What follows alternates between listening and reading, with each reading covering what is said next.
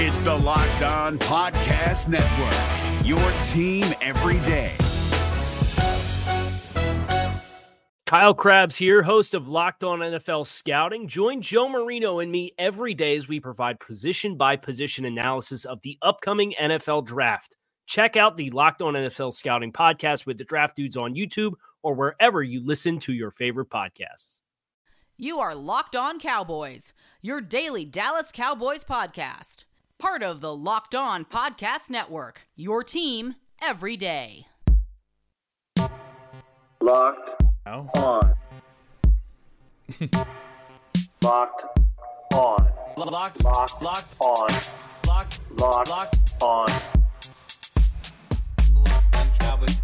on Cowboys.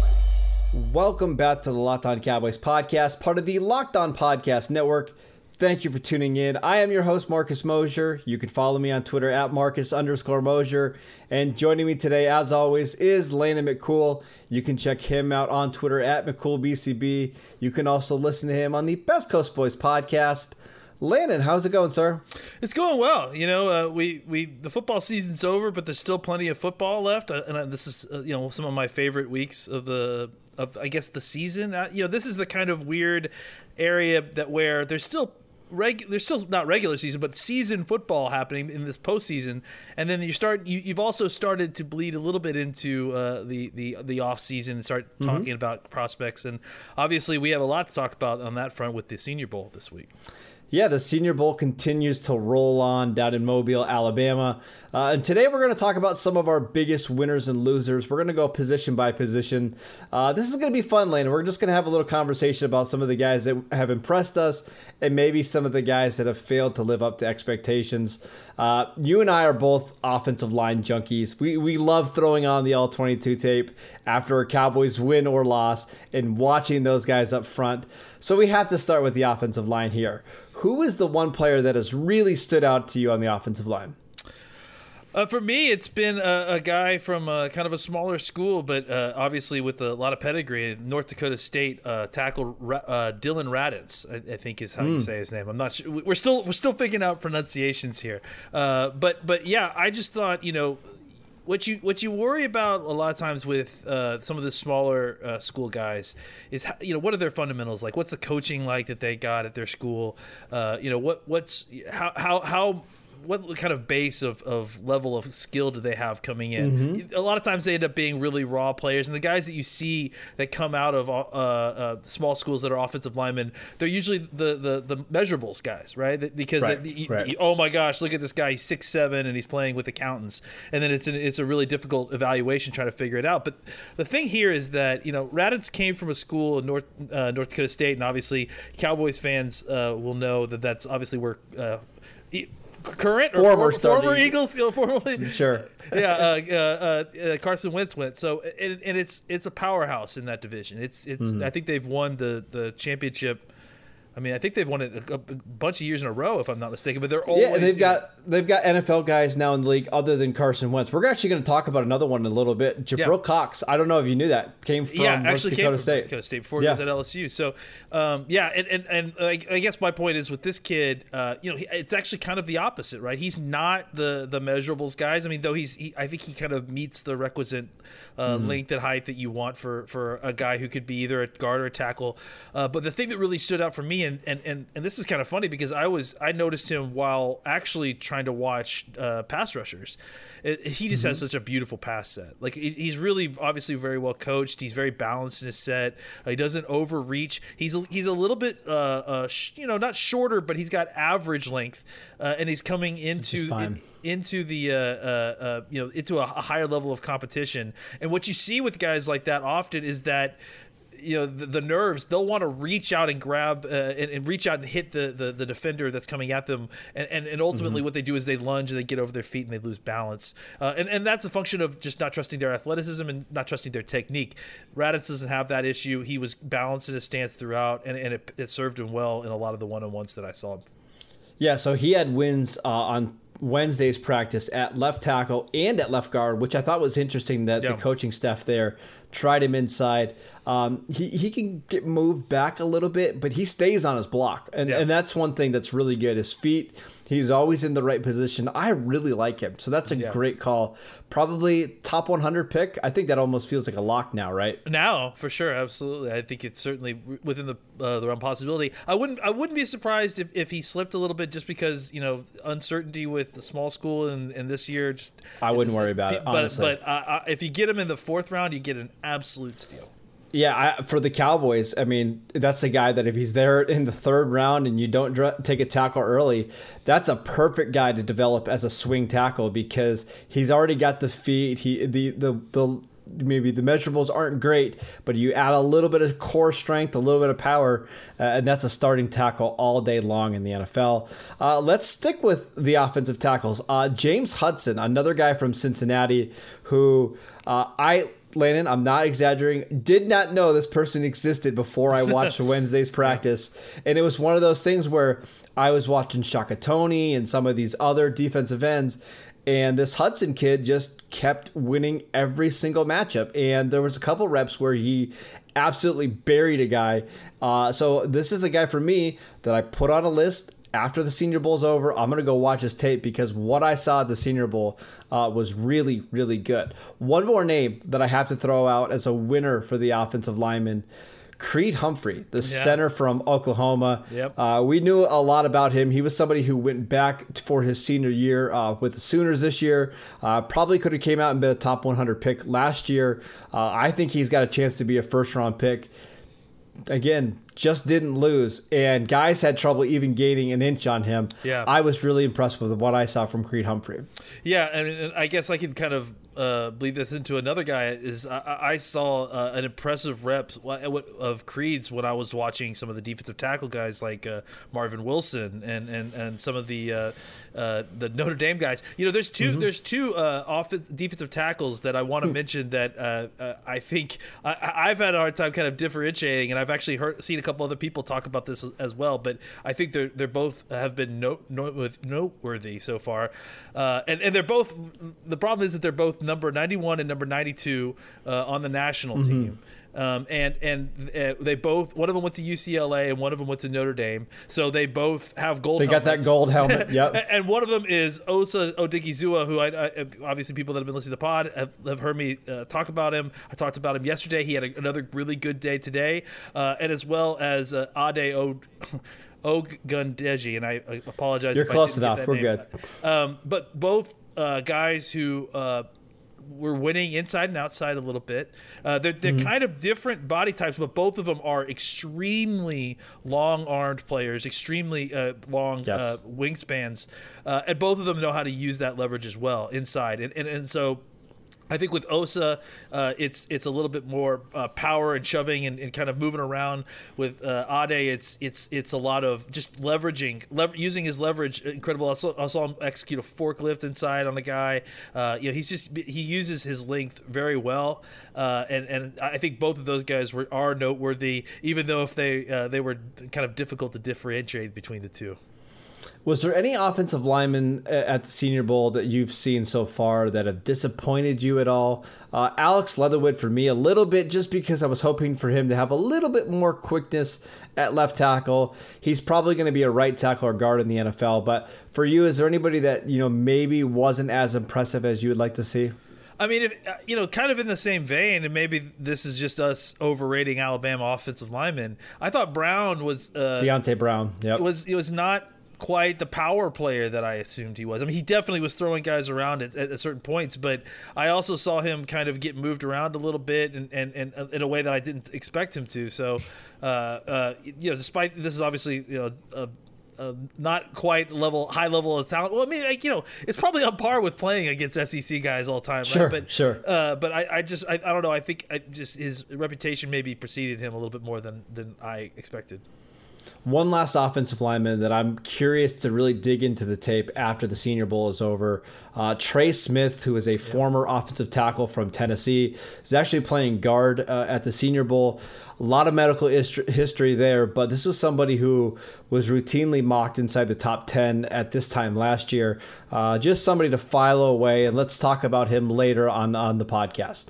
Just wanted to take one more quick break to tell you guys about Bet Online. We've got the Super Bowl coming up. We've got basketball. We've got UFC. And there's only one place that has you covered and one place that we trust with our bets, and that is betonline.ag. Sign up today for a free account at betonline.ag and use the promo code LOCKEDON for your 50% welcome bonus. Don't sit on the sidelines anymore. Get in on the action, and don't forget to use the promo code LOCKEDON to receive a 50% welcome bonus with your first deposit. Bet Online, your online sportsbook experts. I also wanted to tell you about our old friends at Built Bar.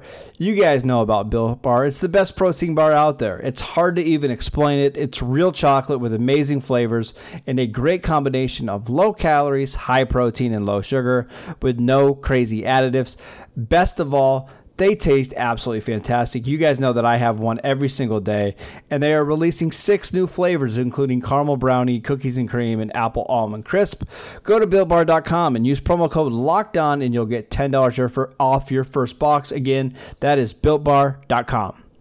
Let's transition, Landon, over to the defensive side of things and talk about linebackers, because that's a position that we think the Cowboys could be interested in upgrading this offseason.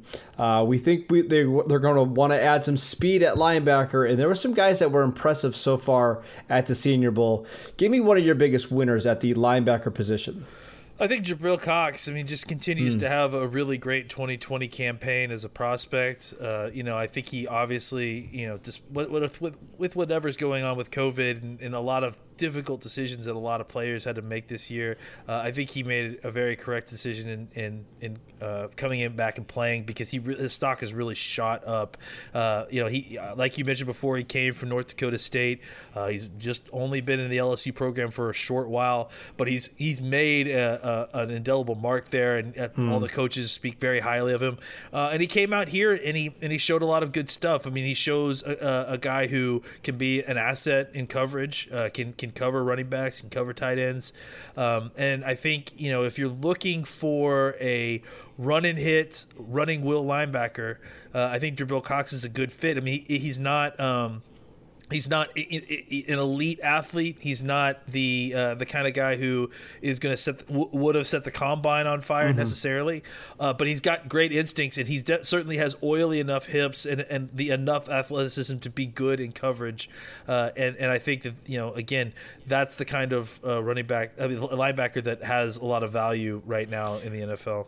Yeah, I think a lot of people that are expecting, Patrick Queen or Deion Jones, some former LSU linebackers, might be a little bit disappointed because he doesn't have the same burst and acceleration as those guys, but just a pretty good player. Probably a 3rd-round pick in that range, but maybe somebody you can get on the field in sub packages right away. Yeah. Pretty clear that he's comfortable in space. I like him quite a bit. Another linebacker that's in a different mold than Cox is Baron Browning from Ohio State.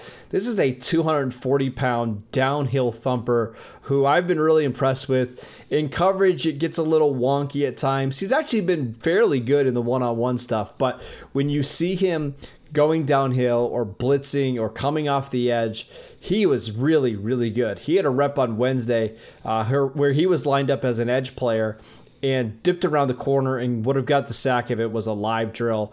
I actually posted the video on Twitter, and a couple people that are very close to the Ohio State program said he might be a better defensive end in the NFL, and you can see that with his ability to rush the passers. So I'm not sure how the fit would be with the Cowboys, but if you're looking for, again, another day 2 linebacker that's just a really solid player and maybe an ascending player, keep an eye on Baron Browning. His teammate, Justin Hillard, had a pretty good practice too, I think today. Yeah, so, they are really pushing out some nice linebackers, apparently, at least in this class. Well, let's talk about some of these Ohio State linebackers. Oh, maybe not all of them, actually. Yeah, yeah. There's one that had a really rough day, and we're going to transition over to losers at the linebacker position. Tuf Borland. Landon, this is a guy 20 years ago would have been a Pro Bowler in the NFL, right? A downhill thumper, can play between the tackles, going to make every single tackle. But what the running backs did today to him in coverage was just, It was rough. It's can't a crime play in some states what they did. To Yeah, him, I this is another one. I tweeted out the video, and I actually legitimately felt bad about tweeting it out because it just wasn't good. I'm sorry, Tough Borland. You might not be able to cut it out in the NFL. Any other linebackers that disappointed? No, I just think, obviously with Ohio State, they invited two of them. And they felt bad, so they just invited Tough along as well. So, how about Chaz Surratt? What have you thought of Chaz Surratt so far? Another guy who I guess I was expecting more from his reputation. I mean, again, I'm a little bit behind with some of the other draftniks who have been studying this full time because we've been doing in-season stuff. But as we start to catch up, he's a guy that I've heard a lot about, and I don't know, man. Like I don't see it at all with him. I don't see it yet either. I'm certainly not against that type of linebacker. I mean, I think the undersized speed will linebacker is got a role in the NFL, and I don't mind taking that guy kind of high, but I just don't see it with this particular player. A guy who looks lost at times, just looks like he doesn't. And I understand that he's raw, and that's fine, but it's like he's raw and he's undersized and he's old, 24-year-old prospect. And you hate the older prospects, that's for sure. But I mean, we're not going to talk about your ageism yet. We'll talk about that a little bit later, deeper into the offseason. But yeah, I mean that's the other thing too, is that for a raw, undersized guy who's kind of advanced age at this point for being a prospect, where's the upside there? I don't know. I just think there's other guys who I think have probably similar athleticism to him, and that I don't think are as being as highly touted as he is. Yeah, I don't understand, if you're going to have that type of player who's raw, why not take, is it Nazardine, the Florida State safety who's like 215 pounds? Yeah. I'd rather just have him play as the linebacker. Yeah, I mean, they're basically the same size, and one guy can actually cover a little bit. So, again, maybe I'm missing something with Chaz Surratt. It hasn't been there in practice yet. Let's go ahead and transition to the defensive backs. We're going to put the corners and safeties all in the same unit. What guys have impressed you the most in the secondaries? I'm going to talk about my guy, Richie Grant. I mean, I'm just not going to not talk about him. So, again, showed range, showed the ability to get to the sideline. I think he almost had a pick today in practice. So, I just think that he's shown that he can handle the position. I think he can play either safety spot. But I think the fact that you could find a guy who can play free safety full time is pretty rare. So I would draft him as our free safety, and let's roll, baby. Yeah, I like that call a lot. Efe Melifonwu, the brother of Obi Melifonwu, the second-round pick for the Raiders, continues to be the best cornerback at the Senior Bowl. He had a rep against Marquez Stevenson from Houston, who is probably the fastest receiver at the Senior Bowl. Followed him stride for stride down the field, all the way into the end zone, made the pass breakup. He had a couple times where he did an excellent job driving on the football on slants. Just a prototype cover 3 cornerback. Really, really impressed there. Any cornerbacks that maybe didn't live up, or safeties that haven't lived up to the hype yet? I've heard some things about Damar Hamlin, who was I guess the other guy that played with Paris Ford, right, in Pittsburgh. Yeah. I didn't see anything. I gotta say, I just haven't noticed a lot of the defensive. It's not a great defensive back class in the Senior Bowl. It's really not. So it's not particularly. I mean, like I said, maybe my eyes wandering too much to my guy, but I just feel like I've tried looking around for other guys.